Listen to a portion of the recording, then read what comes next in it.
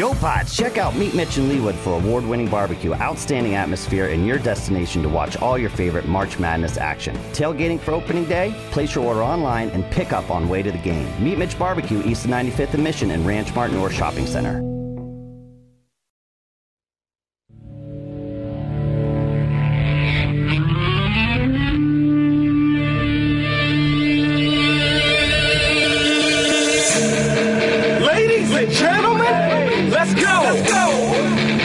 No time to waste. Let's go. You are now listening to Jason Anderson, and you are in the zone. You're in the zone with Jason Anderson on Sports Radio 810 WHB. What this crew is upset about, you see in the back of the end zone right there, is they have a tradition here amongst Defenders fans. And that is they make a beer cup snake out of their empty beer cups. And the stadium security took it away from them, so now the fans are revolting. It looks like it's lemons. So in a revolt, the fans are throwing lemons. Yep. The referees are clearing the players off the field for player safety. The fans say, give us our beer snake back and we'll stop throwing lemons. You're in the zone on Sports Radio 810 WHB. To no surprise to anybody paying attention, the XFL was electric this weekend. The new iteration of the league is back. I am totally ready to talk about A.J. McCarron for 4 straight hours. Also, perhaps to talk about the fact that, you know how in the NBA now, the NBA logo is above the nameplate on the back. They moved it back there so they can sell jersey ads on the front where it used to be. Some other leagues have done that as well. You got the league logo over the nameplate on the back. In the XFL, there's a logo back there. It took me a second to figure out what it was because I saw it first for the San Antonio Brahmas, which is some sort of bull-horned creature. I don't know what makes it a Brahma. I didn't do the research before just now. Honestly, I'm disappointed in myself. But then I saw the logo on the back of these St. Louis Battlehawks jerseys. And wait a second. They also have, like, a cow skull kind of logo back there? That makes sense for the Brahmas, but why for the Battlehawks? I know what it is. Me too. It took me a second, and then I figured it out because it's on the back of all the jerseys in all the leagues, or of all the teams in the XFL. That is the logo for Dwayne "The Rock" Johnson's brand. Or just for him. It's based on the tattoo that he had, then he got covered in a much bigger tattoo. It's just The Rock's logo is back there instead of, you know, your swingman or your MLB logo or whatever. The XFL is making some branding choices. And genuinely, we're not going to spend those 4 hours talking about A.J. McCarron. And I don't know if Kansas City is likely to adopt the St. Louis Battlehawks or if we need to throw our energy behind the different team. I can't remember where Josh Gordon ended up. He ended up on a team. I'll just root for Josh Gordon's team. Is he a Sea Dragon? Beard, so you look up and see where Josh Gordon's at. Seattle Sea Dragons? He might be. Now, they went from the Dragons to the Sea Dragons on the reboot, right? Yeah, they did, but it's fine. Yeah, he is. There you go. Josh Gordon, Seattle Sea Dragons. I lost Didn't have a good start. I lost my team from the first edition of the XFL. I can't remember who. I don't know if they were the Tampa Bay Vipers or if it was Tampa Bay Outlaws or some sort of Arizona Hotshots or... No, that was the AAF. I think Hotshots was AAF. I think you're right, Beards. That's Beards McFly, by the way. I'm Joshua Briscoe. Jason Anderson, still out today. Lifelong Sea Dragons fan over here. Lifelong Sea Both Dragons times. fan, Beards McFly. Still haven't watched the game. Well, look, I mean, it's about the passion that you have for that team. Jason is listed as out illness for today. Hope to have him back in the fold shortly. But in the meantime, it's just Beards McFly and myself, Joshua Briscoe, with you for these next 4 hours. Not just us. We've got a parade of guests that will help elevate our conversations throughout the course of the show today. But let me say this. I didn't think we were going to start here. And maybe it's going to be a little light start here. The XFL was fun. I watched like the second half of the St. Louis San Antonio game. I'm not telling you I sat down and went for XFL Red Zone and just like didn't move off my couch for 7 hours. But I had a little bit of football withdrawal. it was on, and they did some interesting things. So we can talk about that a little bit more later on, because there are a couple of things that might be convertible to the NFL, and some things that might not make a lot of sense making the transition. But I've got some borderline serious XFL takes that I think could really just continue to feed our football addiction, which is my favorite, I think, of the vices, is just if I could just get more football all the time. This morning, driving into work here, finally cracked open a pre-draft podcast, listening to Dane Brugler and Daniel Jeremiah and a few of those guys going through some of their top 100s. I mean, the football grind simply never stops, despite the fact that at this time last week, we were sitting down to begin to celebrate the Kansas City Chiefs being world champions once again. The Chiefs tweeted out at some point yesterday, 1 week ago today, and then it was all of some of the celebratory shots from the game and everything. That feels like that happened yesterday and also 10 million years ago. Last week was one of the strangest, time distortion weeks I've ever experienced. It was just it was everything leading up to the Super Bowl. Radio Row, already disorienting. Waiting for the Super Bowl. We get it. The Chiefs win. Celebration. Pandemonium. Valentine's Day sneaks in there. Parade aftershocks. Friday, looking back on the game one more time. And then Saturday, I did something I haven't done in quite a while.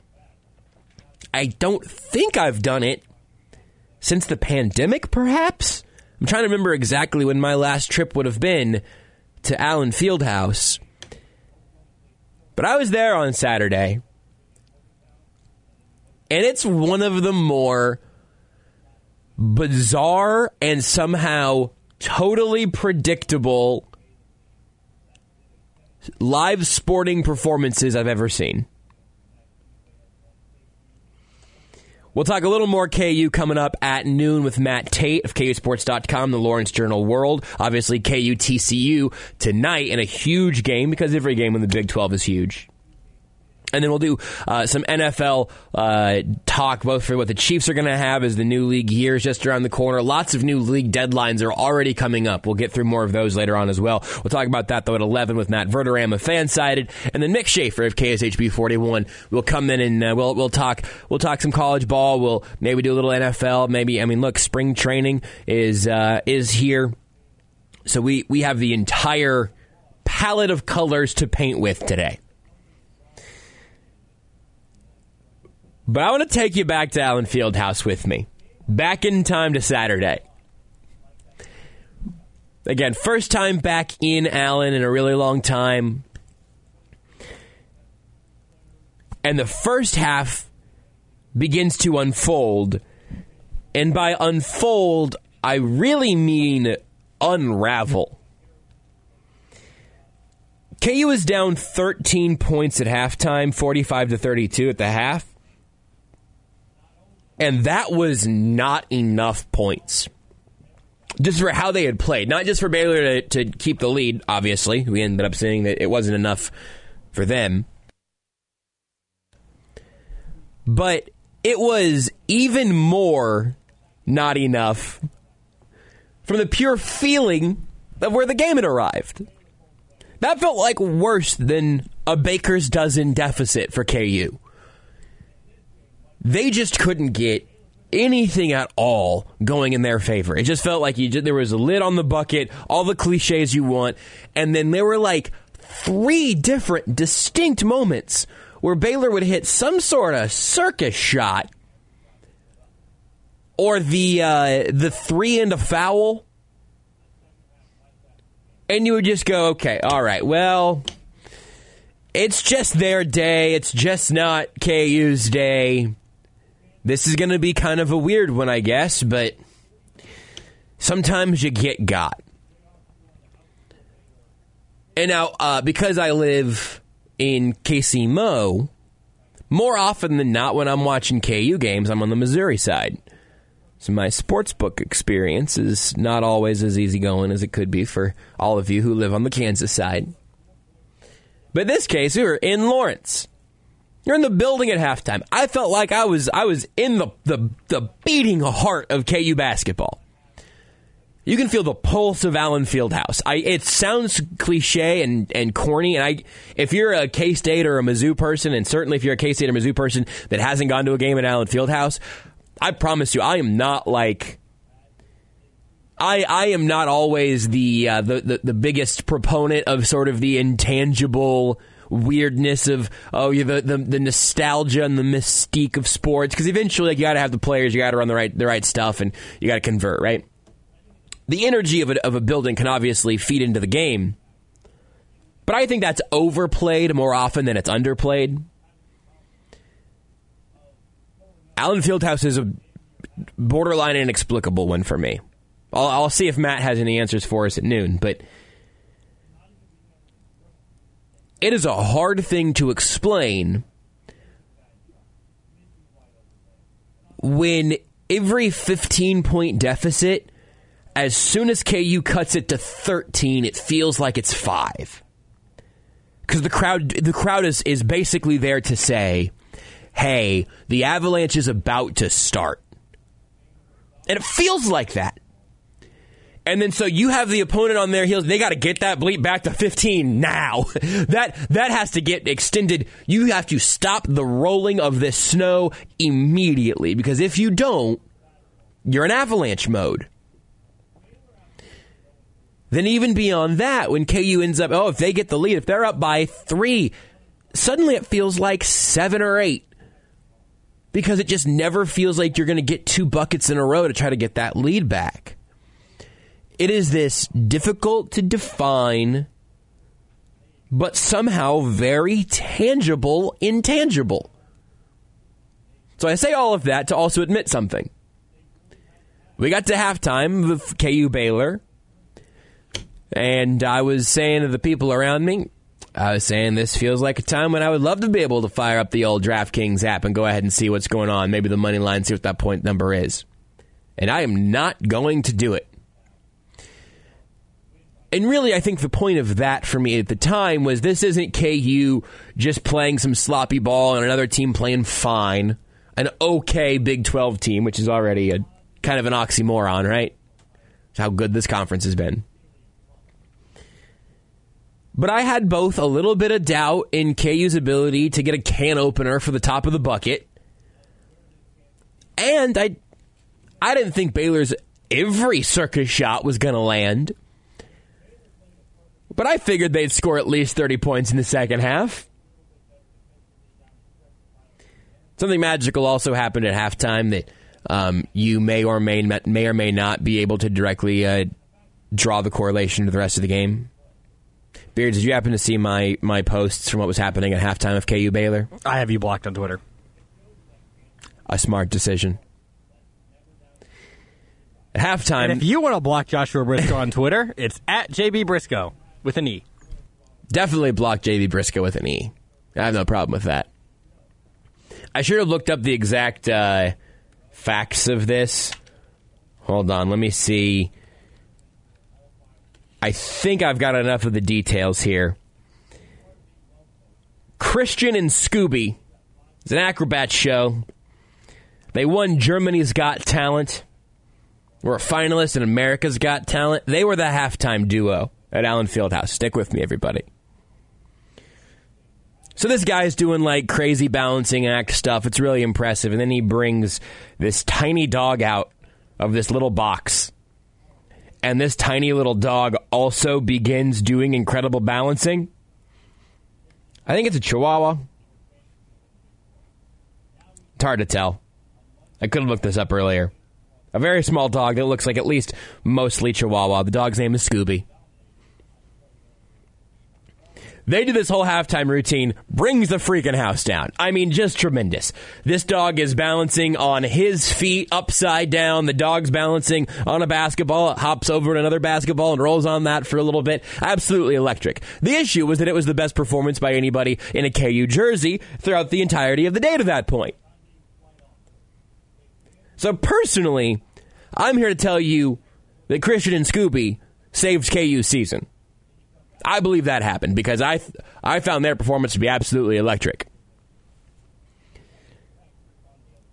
And then the second half started.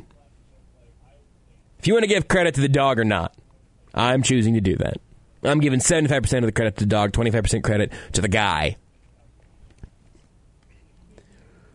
But if you want to go ahead and include them or not, it's rare for a box score to actually do a half of basketball justice. Just the straight-up final score. But as I mentioned, Baylor won the first half 45-32. In the second half of that game, KU won 55-26. And it felt like it. Quick math help for you. KU, little more than doubled them up in the second half. And it felt every bit of that. The comeback out of halftime was immediate. Baylor didn't score for almost 3 minutes. And KU just never stopped. And really with, 3 minutes left, it was 80-67. Baylor got a couple more buckets after that. Again, at that point, the game began transforming into, hey, the bucket's a lot less important than when it leaves your hand in the shot clock. And by the time KU had the lead back, it just felt completely inevitable. And we will talk about this with Matt Tate, but it was something that came up in his story on KUSports.com after the game that I think is such a fun, so much more beneficial way of viewing this, what this game actually was. He wrote a little bit about what Bill Self and Scott Drew said about each other and about each other's teams and how that game went.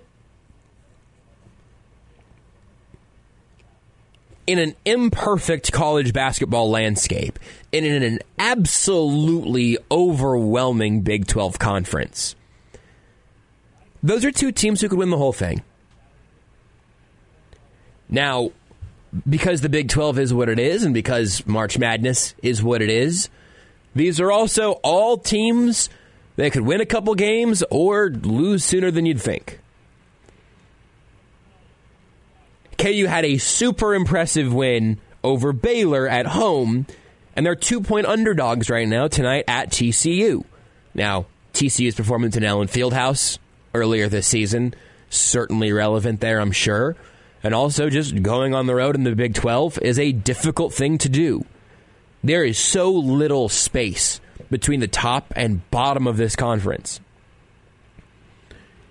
Remember back in Fact or Fiction last week ahead of the KU K-State games, and I just predicted that the Big 12 would happen to K-State and Oklahoma, and OU Lebo in here said, no. This OU team is absolute hot garbo. This is not a concern. If you like KU to win tonight, you like the local team parlay.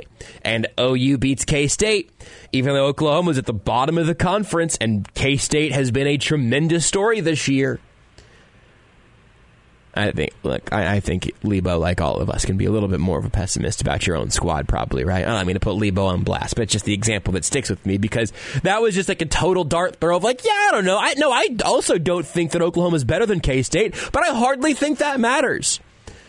Because they're all in this same stinking conference where it's like, whose line is it anyway? The rules are made up and the points don't matter. That's the Big 12 right now. But it's just murderer's row. It's tremendous. It's the most fun I've had with we are onboarding at hyperspeed as football is ever so barely in the rear view, even as right now on First Take, their topic at the moment, Bieniemy territory. Commander's name Eric Bieniemy is offensive coordinator, also assistant head coach. We might talk about him some today as well. We are rapidly onboarding here. Is it Mission Impossible? Beards, I have no idea if you've seen the Mission Impossible movies. Is it Mission Impossible where one of the recent ones, Tom Cruise used the, like, it might have been a Batman thing too, used the, it's like a balloon anchor or whatever they call it, where you like have a balloon up in the air and then a plane can fly by and just like swoop, or a helicopter can fly by and swoop you up. I know Dark Knight from did that. Did the Dark Knight do it? Okay. It feels like something Tom Cruise would want to do if he hasn't already. I think it was Shanghai. That was that scene where he was going to go take the criminal businessman, and he used perfect. And he used yes. It's like what do you remember what they're specifically called? Balloon anchor is the closest thing I can think of, and I keep throwing vertically as if that's going to help me remember. I think that's what Batman called it. Is it really? I think so. That's not trademarked? Feels like a missed opportunity. I don't know if that's what it's technically called, but let's see. But yeah, that. No, not the Kareem Abdul-Jabbar shot. That's what I'm telling you. I feel like Kareem should be suing. I almost said Zack Snyder. Christopher Nolan. Good Lord. No offense to Zack Snyder, but Christopher Nolan series. That's my Batman. Whatever it's called is completely irrelevant. That I feel like is the way though I am getting sucked back into college basketball right now. I tried throwing that balloon up a couple weeks ago, but obviously so much of our brain power has been spent rightfully on the Chiefs. But every time I stick my head out the window to see what's going on in the Big 12 or turn on a KU or a K-State game, it is just another reminder oh yeah, this conference is at full speed right now. And I'm thrilled for what these last few games, 4 games for pretty much everybody now. These last couple weeks of the Big 12 conference season are going to be incredible. The Big 12 tournament's going to be ridiculous. And then how many of these teams are going to be able to get to March Madness, be able to make some noise there? It's just a blast. I am genuinely tickled to see what the Big 12 is going to look like the rest of this way. I think it's going to be a blast. It already has been. But the way that you could view this game, going back to Bill Self and Scott Drew and the real tale of two halves here, I think you'd be doing this game a disservice if you made it about Baylor choking in the second half. Because what I think it was Baylor playing pretty close to its best possible basketball in the first half and pretty close to its worst basketball in the second. And KU doing the exact inverse. KU played just about the worst you're going to see in the first half. And the second half, they were unstoppable. And a snapshot like that in late February to see where these teams are at is just about perfect for my money. Because these teams won't be perfect. There will be long stretches of streakiness. And it's going to be fascinating to see how KU makes that transition from Baylor on Saturday to going to TCU tonight. But however it shakes out, you are watching the best conference in basketball, and in an absolutely unhinged environment at Allen on Saturday, you saw each team play one great half of basketball, which I think kind of rules. And if you're a KU fan, the good news is that KU's best half of basketball was better than Baylor's best half of basketball. Because games don't actually get decided one half at a time. So sure, once you get to the T-Mobile Center, once you get to March Madness, you're not playing in the hollowed halls of Allen Fieldhouse. I don't know if all the ghosts and spirits and shaky seats and everything work the same way once you leave that building. I don't think they do quite the same. But it's really interesting to see how that team rallied in the second half against a team that deserves to be discussed in the same breath that they are. The rest of this Big 12 season is going to be incredible. I think there are a few specific takeaways you could take that are a little more in the actual analysis of KU Baylor. We'll probably do a little bit of that. Plus, I do legitimately have some XFL takes. I do want to start looking ahead to a few Chiefs off-season things because I think that as those come through, they're going to be really interesting and also not nearly as far away as you might think in terms of what the schedule breaks down with. So we'll spin the wheel and decide which topic we want to talk about on the other side of this timeout. But we'll go NFL with Matt Verderam at 11, more KU, and looking ahead to TCU a little bit with Matt Tate at noon, and then Mick Schaefer will join us at 1 o'clock for a little Learn Funniest Best and everything else going on around Kansas City sports. I'm Joshua Briscoe, Beards McFly, and they're on the other side of the glass. It's The Zone here on Sports Radio 810 WHB. The Zone with Jason Anderson. Steve McCarluke on Sports Radio 810 WHB.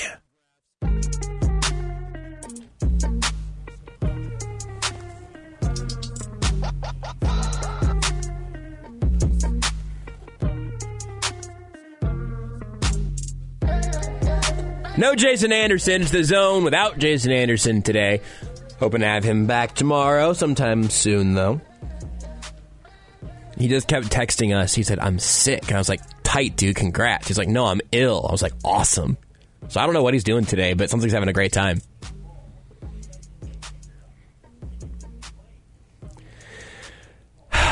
Joshua Briscoe and Beards McFly. And yeah, if you also let out a long sigh after those, at least you can feel better about the fact that I don't feel good about my own standing making that joke.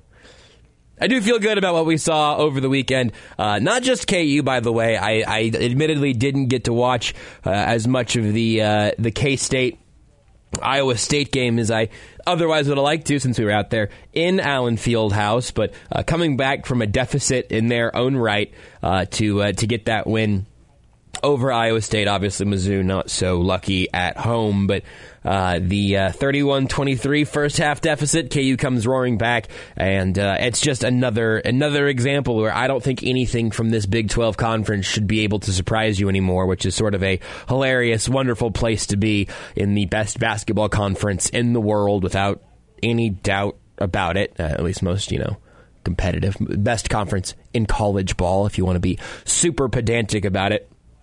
There are a couple little things from, again, both being there and seeing the guys that kind of spark the energy, turn the tides, whatever it may be. And we've talked about Jalen Wilson plenty on this show over the last, over the course of this season, really, where he has established himself as being the guy in the sort of, and his name has been brought up multiple times. I don't know if this is fair or unfair at this point, but wanted to be the Ochai Agbaji of this year's team, where the one more year at Kansas gives you the fine-tuning, the evolution, the next stages of your game that allow you to be a more complete player that puts you in those National Player of the Year conversations. Now, Jalen Wilson at this point is obviously the engine of where this team resides, right? We've seen answers to this at some points. We've also seen KU fall short at some points this year, as is the case with really, really, really difficult games in an outrageously good conference. If I've mentioned that yet today, that the Big 12 was pretty good. But I think we have seen pretty clearly that KU is in a different place. This might be super obvious, but KU is in a different place when it's Jalen Wilson and somebody else, or when it's just the Jalen Wilson show. For as excellent as he is, you can't ask him to do everything on his own. And in a game like we saw on Saturday, when KJ Adams and Grady Dick both end up in the high teens, that is a excellent indicator of where your team is headed. But DeJuan Harris, so often to me, feels like the guy, if I can check his temperature, I'm going to have an idea of where the rest of the game is going to be trending, or at least what's going to come easy and what's going to be difficult. And maybe some of this is even springboarded on the conversations we've had about DeJuan Harris in the past, but when he just even looks comfortable shooting, everything opens up.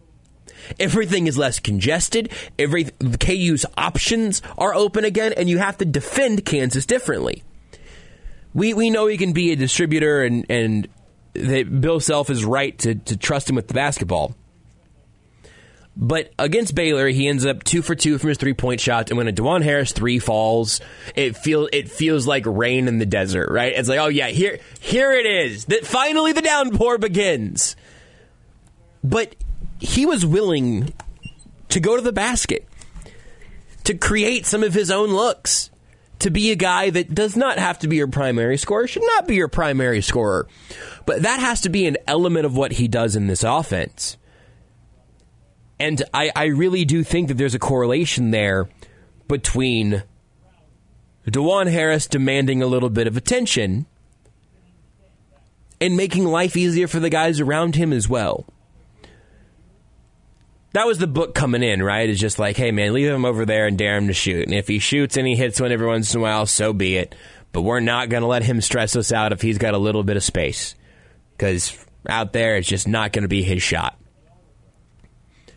I think that is going to be such an enormous, enormous storyline going into the tournament and figuring out, look, obviously, again, Jalen Wilson is the centerpiece of this team. When you let Grady Dick catch and shoot, he can be as deadly as anybody in the nation, and you also can have a game like you did on Saturday where he's 6 of 18 from the field, 2 of 9 from 3, and you're not unhappy with his performance. Because he brings you a few boards, he gets you a handful of points, and especially in a game that was as streaky as that, the full game stat lines that I'm giving you now are honestly, just so everyone's getting the same numbers out here, the end of game stat lines reflecting on the first and second half combined are telling you kind of a distorted story because there was such a outrageous difference from how this game felt in the first half and the second half. And and Beards, if you end up wanting to chime in on this particular hot button issue, either I feel like you've had DeJuan Harris takes in the past, and if you've got any of those clanking around in there, you can let me know. I don't know if I had like super hot DeJuan Harris takes. They might not have been super hot, I don't know. But this one I figure also we could probably roll around with for a second, because the concept of momentum is a bit of a challenging one for me. Because on some level, whenever you see a string of good things happening, you believe that thing is going to continue. But more importantly, just getting a string of good things to happen, that in and of itself, that is the result you're looking for. And especially in something like football, where you have so many factors going into it. Momentum, in air quotes, I don't mean getting a defense gassed and keeping the foot on the gas. That's a real, that's a strategy. You're taking advantage of what the defense is giving you there. But, we just wanted to kick the field goal and keep momentum. In fact, Hines Ward's San Antonio Brahmas in the XFL yesterday, they took a field goal because they wanted to just get some points on the board, and then later on they could have used those extra points if they would have gone for it on fourth down, got for the touchdown. That's right, you're getting XFL fourth down Discord on the show. Discord about his job in game 1, man. I know, he should be. He looks so happy. The Hines Ward smile, you saw that for so many years under the face mask, He would just get his head knocked off and he'd pop up smiling. Same smile. Just now he's wearing a hat instead of a helmet. Even still with a team with Steelers colors. It was perfect. But this sort of stringing together positive field goal drives for momentum, that's where I kind of roll my eyes a little bit. You want to have good morale and you want to be taking advantage of your moments, but defining momentum is hard. To bring it back to my KU specific point here, I don't think it's momentum as much as it is the fact that basketball, and obviously in college ball in particular, it's a game of runs, right?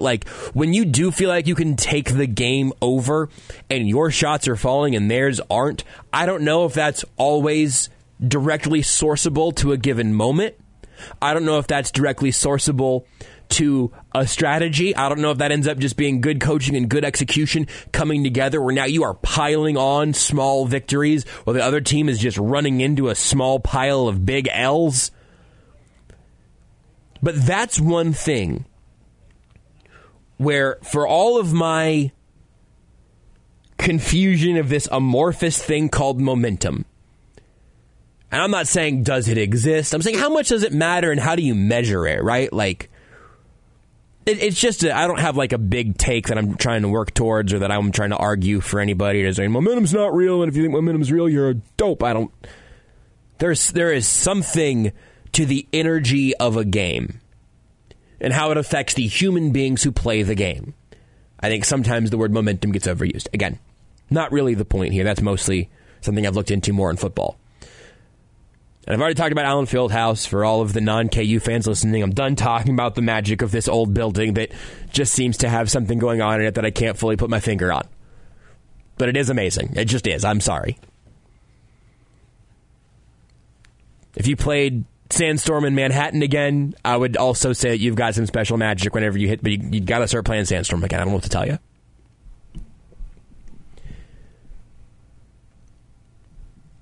But I do think that once we even out of Allen Fieldhouse, T-Mobile Center, down to March Madness, when you believe that KU is a team that can string together baskets, and I don't just mean raining threes because I'm not sure exactly how many of these guys you're comfortable having shoot all the time, but if DeJuan Harris gets left open in the corner and he is willing and able to just go ahead and hit that shot, you get a good... I'm going to make sure I don't want to create cuts for Friday on a Monday. It's too early on. You get 5 good minutes of Grady,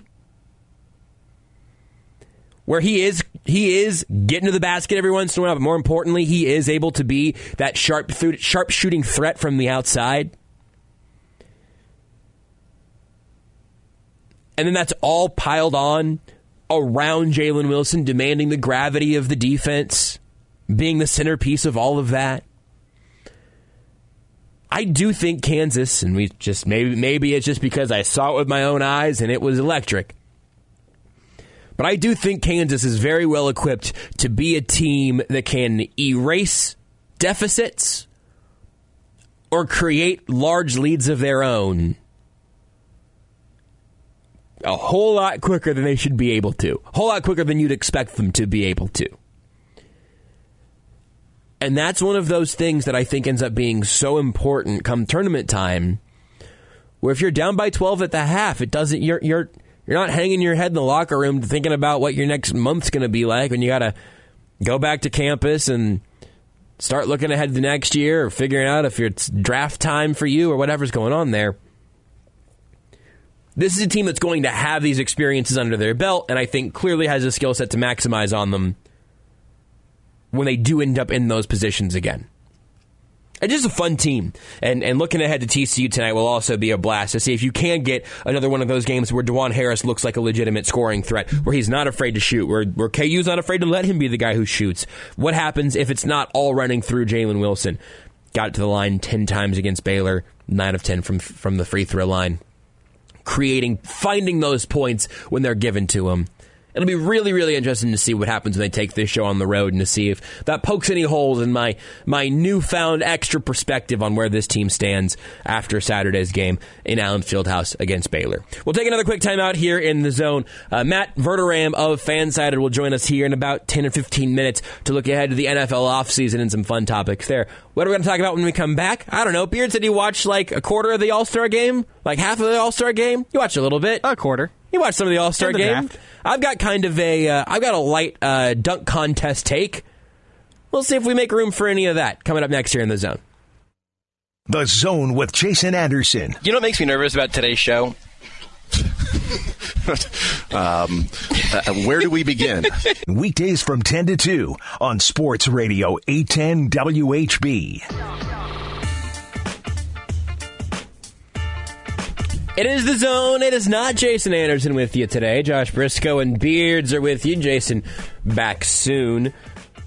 Beards, when I've asked you about the NBA, Beards is a resident NBA guy. I can only hope to hold a candle to Beards' NBA knowledge. I've got a dunk contest take. Okay. But we can get there. I want to know, every time I ask you about the All-Star game, you keep mentioning the draft itself. Uh-huh. And I want to know what it is that you are you're picking at there, because I have not pre-screened this take from you. I do not know where you're going or what you saw in the draft selection that was so interesting. So they've done the last few years, I think this is like year 5 of doing this. Has it really been 5 years? I think it has been. I think you might be right. Where, wow. There's the two captains from each conference, East and the West, and then they pick their teams. Right. The first year or so they did it, they just kind of released the list and said, this is what happened. Okay. And then they started doing it where they had like that pre-recorded live thing. Yeah. Like a week before, like a couple days beforehand. Mm-hmm. And then this year they finally decided to do it live on the court in front of everybody. Got it. Okay.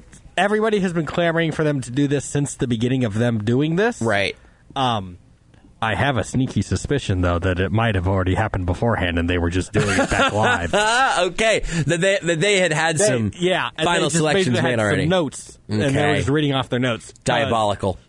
This might just be nitpicky, but they had like this big stage set up, and they had like two little charity groups on each side. Mm-hmm. And what they would do is they'd say, I picked whoever. Two little charity groups, so it's like the Rockets, and then what else? Sorry, go ahead. A little NBA joke for Beards. That's good. Thank you. The player would get up, go over to the side, and they'd have a jersey with their name on it, pose with a picture for the kid. Sure. Move on. They had all those made like beforehand. Yeah, and they were just kind of out. Unless there are also jerseys of all of them on other sides, but we never saw those. But also, so what they did is because they didn't want to have somebody picked last. Yes. Like they didn't want to have the last pick. Yes. They had them pick the reserves first and then do the starters afterwards. I knew this was happening. How did that go? Giannis, either he read his script wrong. Oh, no. Or he made a goof. He tried to pick Ja Morant as a reserve. Uh-huh. Ja's a starter. Sure. He then ended up with Ja later. Curious. What's going on in Salt Lake? But other than that, it was a fun time. It was enjoyable to watch. Jokic didn't want to get picked last as the starter, so he just walked over to LeBron's team before LeBron started talking. That's funny. Did he know he was the last pick at that point? It was between him and Lauri Markkanen. So Jokic was just like, I'm not getting picked last, and just walked over. He wasn't going to get picked last under Lauri Markkanen, was he? Because I know Rudy Salazar is not here to defend himself, but the disrespect for Nikola Jokic, unbelievable. What did you think of however much of the game you saw? I saw that it scored a bajillion points. People were complaining about there being no defense. That's too bad. I didn't even know that. They cared less this year than they have previously. Usually those things have been really good with like the Elam ending and everything. But oh yeah, was that a part of it again this year? Yes, and it has been. But it still was not particularly there was compelling less television. Defense played this year than the past. In the one quarter I watched. Does that honestly? Like I'm interviewing Beards, but you're also the biggest NBA nerd I could get on short notice. Does that matter to you, or like do you want what are you watching the All-Star game for as a big NBA fan that tunes in for a little bit of it? Just fun, really. Like people making crazy shots, doing some fun dunks. I like a little bit of caring. There was one a couple years ago where I think it was the one where they tried to get Anthony Davis the record for points of the game, and it was literally just, all right, give the ball to Davis, he's going to go dunk it now. And that was literally it. Yeah, that's no good. So better than that. Was it fun? Can it be fun if they don't seem to care that much? I guess maybe that's my final question. Last year was nice because they had like Steph Curry go bananas, and then Damian Lillard also went bananas. From just shooting the ball so much and making everything crazy. There wasn't really, from what I saw, it wasn't really that as much this year, but it was still entertaining. Sorry for making you talk about the dunk contest and the All-Star game and everything while in the segment where you actively have to do things to make sure the segment ends when it's supposed to. That's okay. That's bad producing by me. That's fine. I'll say my dunk contest take that's sort of just a stolen take from Bomani Jones, which if I had to admit that every time I did that, I'd cannibalize most of my own talking time. I think if it seems like the guys want to be there and are willing to do some fun, just like crazy alien superhuman bleep, that's good enough for me. Also, Giannis didn't play this year, and usually he's the try-hard guy. So that's the thing, is if you could get a little bit more, I don't know if you can really do anything in terms of incentivizing playing a little bit more defense. I don't need all the tightest fundamentals in the sport. But a little bit of, like you said, caring probably amplifies the fun. Which I actually think is why they did the dunk contest might change some things in the future. We'll talk about that later. But Matt Verderam is next.